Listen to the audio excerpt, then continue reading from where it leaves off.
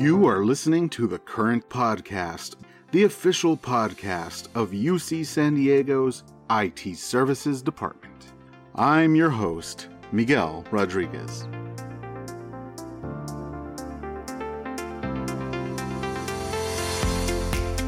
Today is Wednesday, April 7th. Mark your calendars for next Wednesday. It's the Battle of the CISOs. Our own Mike Korn will face off against other CISOs in a cybersecurity quiz. This is our chance to finally test out if Mike knows as much as he thinks he does. You'll have to register to watch Mike in action. We've got the relevant links posted on the homepage of The Current. And today, we welcome back to the podcast Valerie Polichar with some updates on the future of work here in IT services, something I know we are all super eager to hear about, and how she and her team are reimagining research IT. This is Mark Herzberger. Today I'm joined by Valerie Polichar, Senior Director of Academic Technology Services. Valerie, welcome to the pod. How are you? I'm good. Thanks for having me. We'll start with the Future of Work Group mission. So let us know, what is the Future of Work Group purpose? Sure. So, first and foremost, we want to have the group advise the senior management team on the directions, the best practices, the processes, and if necessary, the policies that are best going to support an inclusive and a thriving IT services workforce. And we're talking about the post-pandemic era, right? Where this is not about just our kind of transition period that we're in now as people are getting vaccinated and some people may be able to be on campus that couldn't be on campus before. Really, we're looking ahead and we're saying, what have we learned from this difficult but interesting year? And what can we apply to the future? But also think about how we're going to feel in the future and when we don't have a pandemic hanging over our heads, and what would be our ideal workplace to have a thriving staff. How did you come to be the S&T member representative, and how would you describe your role with the work group? Are you a leader, a guide, a facilitator? So I think perhaps somewhere in the guide/facilitator role, something that not all IT services folks may realize, I have a credential in mediation, which is kind of a semi-legal process that helps with dispute resolution.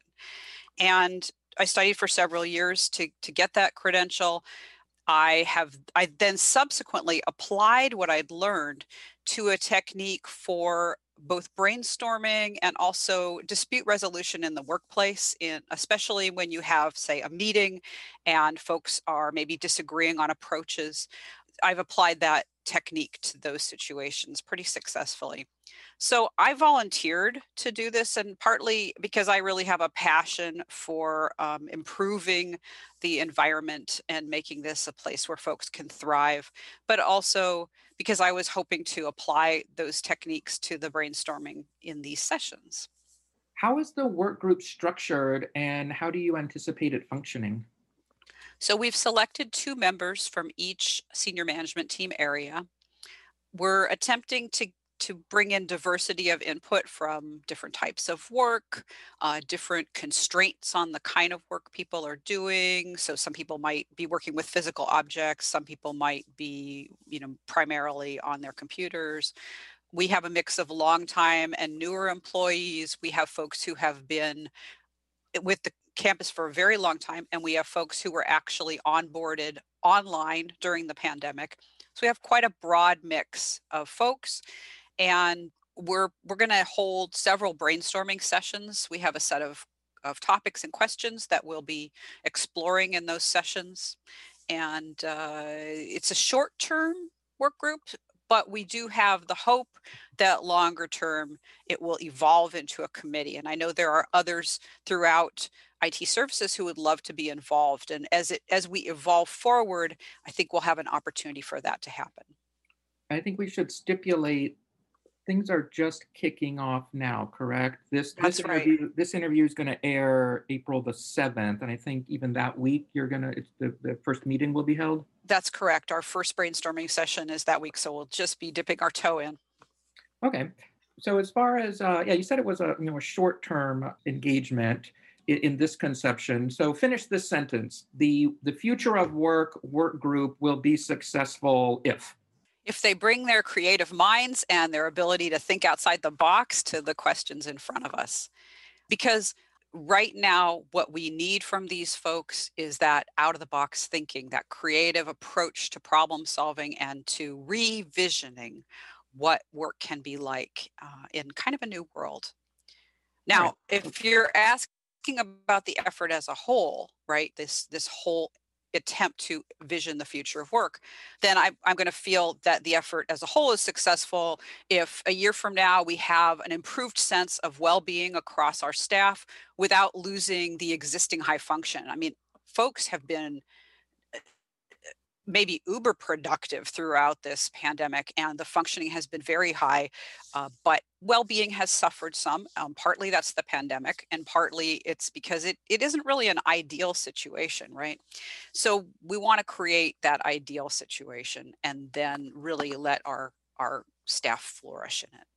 And maybe one last question for you in this area, and maybe more just for your experience as a manager and director of a work group. We have 1 year of the COVID experience with most people telecommuting. So, how has just this 1 year changed your perspective on how and where work is done for the teams that you're managing and leading? So I've long been a believer in telecommuting as an option. I've never seen any problems with productivity or any, in fact, folks tend to be more productive when they're working from home.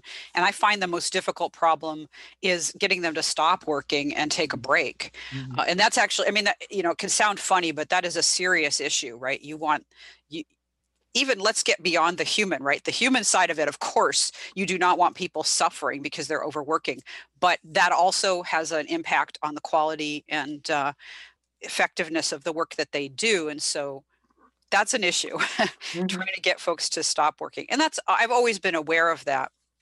But I guess, so a couple things, a couple caveats here. A fifth of my staff are still working from campus. Mhm. Maybe not every day, but they are on the campus physically dealing with handing equipment to our students and prepping our video facilities for professors to give their lectures and things like that. So I've never really questioned the ability of any of our staff to work remotely for the things that you can do remotely. Mhm. Um, I think what this year has taught me, though, is that our customers' needs could vary too. So I would often think, okay, well, these staff have to be in the building because they're helping faculty, and the faculty want to sit down next to them and sharing a computer and get help that way. Well, what the faculty have learned this year is that they can do a lot of things remotely. And so now we know that we're not going to get the same level of request for in-person Mhm. assistance in the future.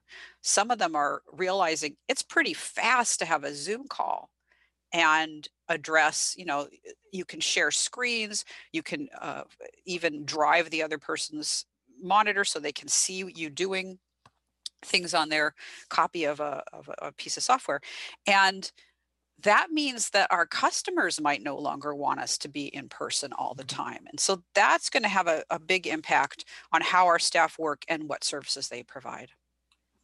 And let's keep our vision on the future, but shift to some efforts that you're working on over on the research, IT, and cyber infrastructure side of things. So, just to start big picture and bring dear listener along, what is your definition of the research, IT, and cyber infrastructure needed to support UC San Diego and its world-class research mission?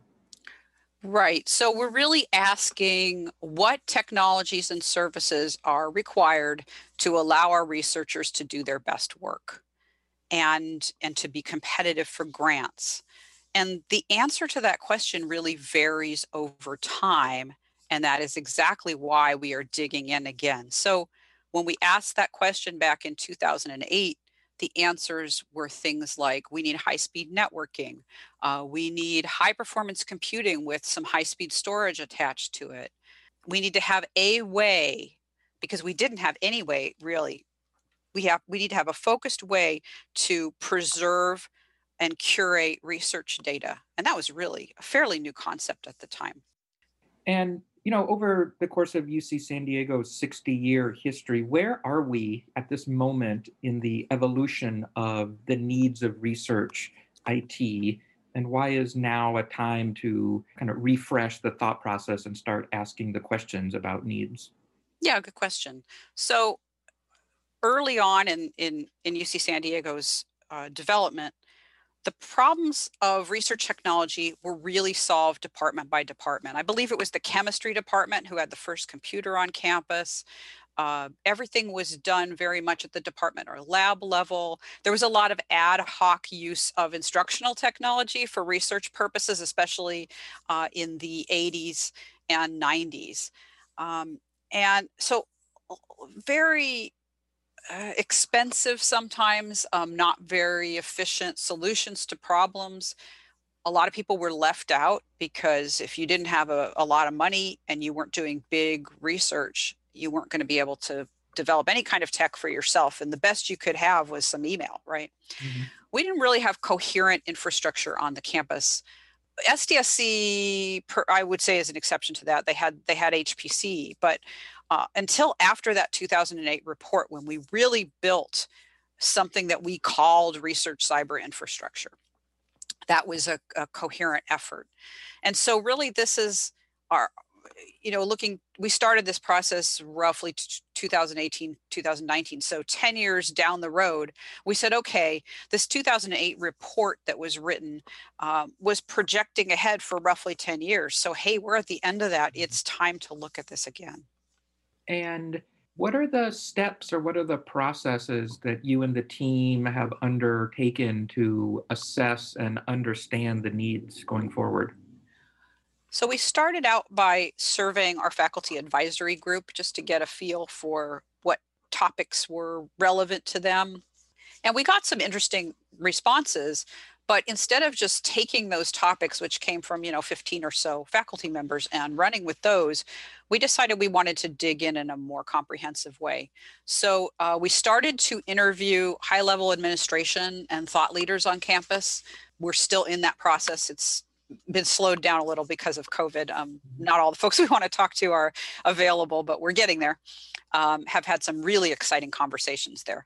We also surveyed all faculty, and we heard from about 125 faculty members. So about a 5%, I guess, depending how you count faculty response rate, but some great responses, very lengthy and helpful responses describing their experiences, their research, their challenges.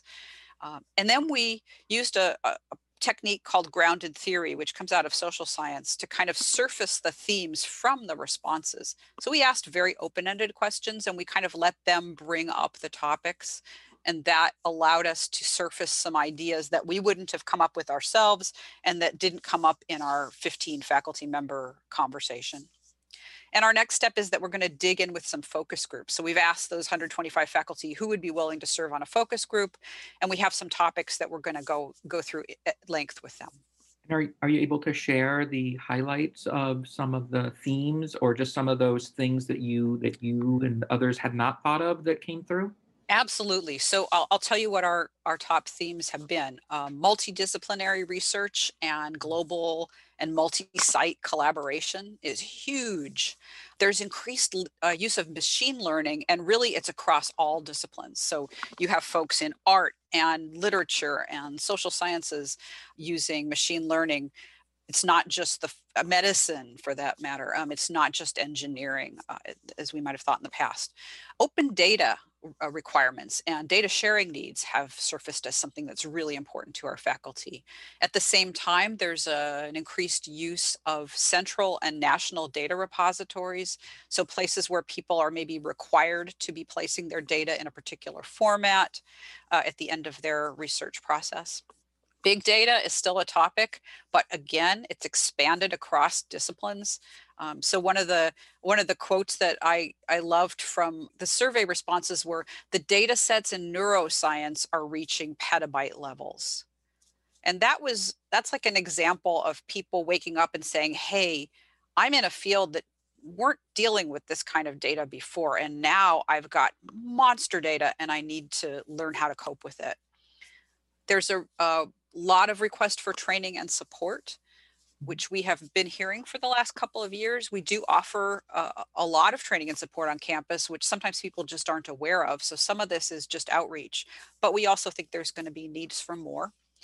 And we're also hearing about novel types and maybe concepts of research products. So we have in the past thought of a research product as a publication, right? That's what I'm going to put on my resume and my Vita. I'm going to say I've got all these publications. Well, now there's things like source code, data sets, maybe dance performances, artworks, photographs, LiDAR data. All this kind of stuff is now really important research products, and we need to find the right way to preserve it, to share it, to protect it and control access to it. So these are kind of the topics we're hearing about. Okay, good update there. And then changing topics a little to something else that you're working on. What is the Educational Dataset Repository? This is a brand new project, and we're with folks all over campus. We're coming together to build the Educational Dataset Repository, which we really think is going to set UCSD apart from almost any other campus in the country. So the idea would be a single site that has synthetic data sets that are created and extracted and manipulated basically out of our own educational data, research data sets that are prepared for student use, interesting administrative data sets that students are very interested in administrative data, so like parking data and things like that, they're super interested in. And along with it, some guidance on how to use the data sets, how to apply them, and links to the kinds of machine learning and data science skill sets that they will need. And the idea here is that courses all over campus that want students to do projects that pick a data set and do machine learning on it, or pick a data set and write some software around it, or pick a data set and apply these data science techniques to it. There's a lot of capstone projects both in data science and we think probably coming up in various engineering departments that will need to use this. But we're also hearing about social science folks who want their students to learn how to manipulate data, medicine, oceanography. And so the idea is to create one-stop shopping for the students, really easy to use, really clear, with all their resources in front of them. So they're not just scrambling to even collect and understand the data in the first place. When you come back, we'll dive more into why students are interested in the parking data, as I think you mentioned. But we'll save that for another time, or people can email in their guesses as to why. I don't want to see my head scratching, but all right, let's close down with just a few more questions. Here's maybe a wider lens on a question that I previously asked. So we have this year of experience of working through these COVID conditions across teaching, learning, and research. So how has that impacted or changed the roadmap, if you will, of what you would have had in mind for the ATS department 15 months ago versus what it's going to look like going forward? It's sped up the need to solve a constraint problem.